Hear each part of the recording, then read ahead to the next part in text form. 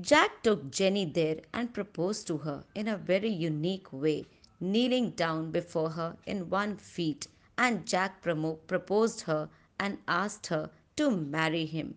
It was like a bolt in a blue for Jenny. She was from a high society and she never had thought that Jack would propose her. She always considered Jack as a good friend, but marrying him was definitely not in her mind. So she rejected Jack's proposal.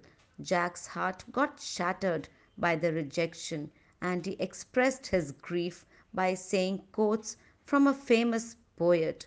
I can still love an ex as a person, regardless if the breakup was bad. I would never wish anything negative on them.